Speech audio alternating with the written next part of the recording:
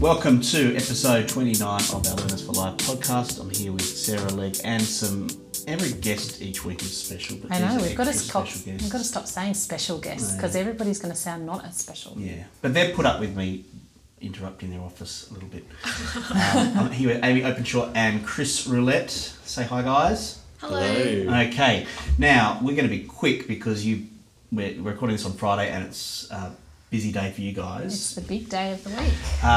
I've been joining your Elevate live streams on Friday night and probably making a bit too much mayhem. But tell us about Elevate, briefly the Elevate ministry, and then we'll talk in a second about what it's been like transitioning to online live stream. So what's Elevate? Elevate is the youth ministry of St James, Turramurra, Bobbin Head and Warrawee Anglican churches. So it's years 6 to 12 and we hang out on Friday nights and have fun and hear from the Bible, pray, sing together and spend time in small groups with people of the same gender and year group. Very good. And yeah, that's what we do. How many people on a typical Friday night outside of this particular time frame would you guys have on site at any one time? Oh, like 100 students-ish? Yep. How many leaders do we have? 30 or so? 30, yeah. Yeah. Yeah, so it's a big bunch of people Yeah. getting together, party every week. That's right. What's some of the thinking behind the way you approach youth ministry, Friday nights particularly? Why is it on Friday night? What are some of the distinctives?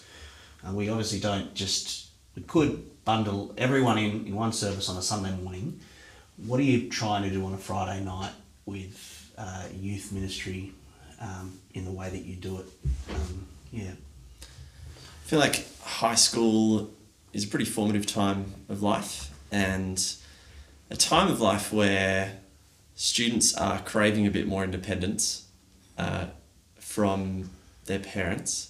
And yet we also know that youth ministry doesn't happen independently of parents. And so it's kind of trying to strike that balance of partnering with Christian parents in our community who are discipling their kids, but also providing a space where young people can really own their faith for themselves and explore some of those things that maybe they've been brought up in and really own their own faith. But equally, young people who haven't been brought up knowing about Jesus, which was my case. I came to Elevate when I was in year 10, got invited by a bunch of friends, had kind of heard about Jesus at school but never really accepted him for myself or realised that a relationship with him was important.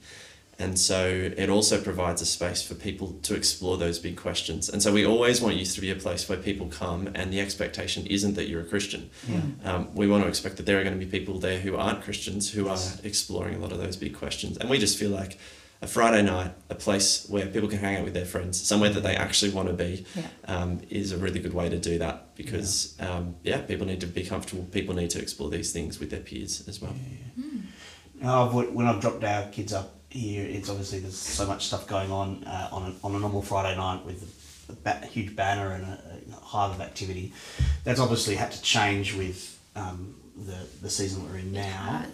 How has that gone? Elevate Underground, the live stream. How is that? What are the big things you've noticed the change, other than the obvious, with the fact that people aren't meeting? There's not that many people on site. That's right. What are the mindset shifts that you guys have had to go through?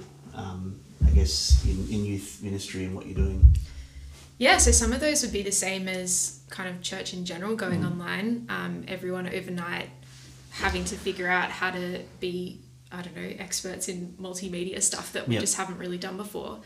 I think maybe particular considerations for youth is that our young people, at least part of the appeal of coming on a Friday night was social and meeting people and some people kind of came along with friends from school, but for a lot of them it'd be friends that they wouldn't ordinarily see, and that's a big draw card. And so how do you foster that community when people can't see each other? And that's really important in this demographic too. I think so. And then like a lot of these young people, or everyone I guess, is doing school online, not so much anymore, but definitely at the start, and probably spending a stack of time on Zoom and a stack of time looking at a screen. And wanting to make what we do not feel like school. And so figuring out how to be engaging when you're on a screen and there's other distractions, and attention spans are short. People are sick and tired of looking at a screen and learning after a week of doing that for school because we're on a Friday night. Would you add anything to that? I think that we've got a bunch of different ways that we kind of evaluate the health of Elevate, and I think there have been some opportunities in this time where we've been able to really grow in some of those areas. So one thing that we thought early on was, we can't be together, but this might be a season where people can really grow in their ability to read the Bible for themselves and to feed themselves in a sense.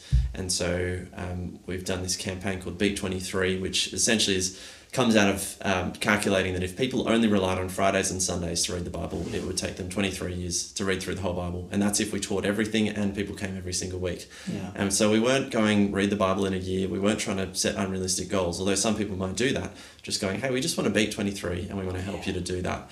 And so there's been something about what we've been doing at the moment that's been really conducive to doing that. Something that's been a lot more difficult has been reaching new people, because it's pretty intimidating to jump in on a Zoom call with a bunch of people you've never met versus coming with a friend and meeting people face to face. So I think there have been opportunities, there have been some real challenges as well. I do think there's been a few people jumping in on the live stream. I think that's been really so that's been great. Really great way for kids to invite friends to hop in on the live stream. I think the Zoom's much harder to do that. Well, there's something as well, isn't there? Something a bit almost, it's hard to avoid being creepy with you know what I mean? Like, as in with people who are under 18, to have people kind of, we've been and there's a whole lot of checks and balances of how to do how many years to be really wary of online kind of closed groups, and so trying to do all the safe ministry environment things to try to make sure that those are transparent, and that must be really, really hard to do in a small context, Yeah, well, Aimee's been covering most of that, and just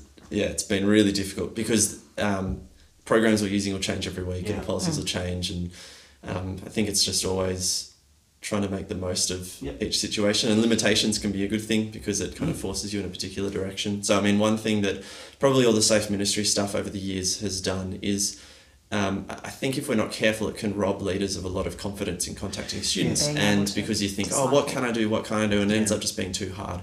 And so at the moment we've tried to put confidence back in, back to give confidence back to leaders so that they can know, okay, I can communicate to students this way, I can do my personal contact, and probably we've really grown as a team in that personal contact and personal follow-up. And even this past Sunday, just looking at Luke 15 and Jesus talking about leaving the 99 to pursue the one. We just want to be a team who never leaves the one behind and goes after the one. So it's hard, but make the most of it.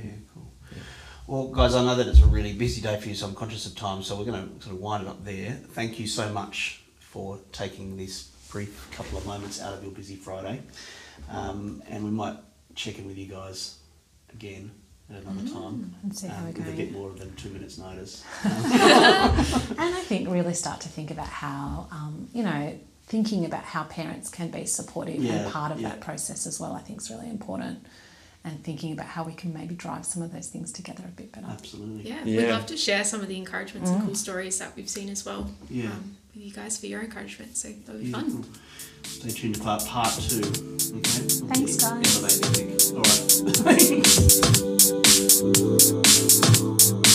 right.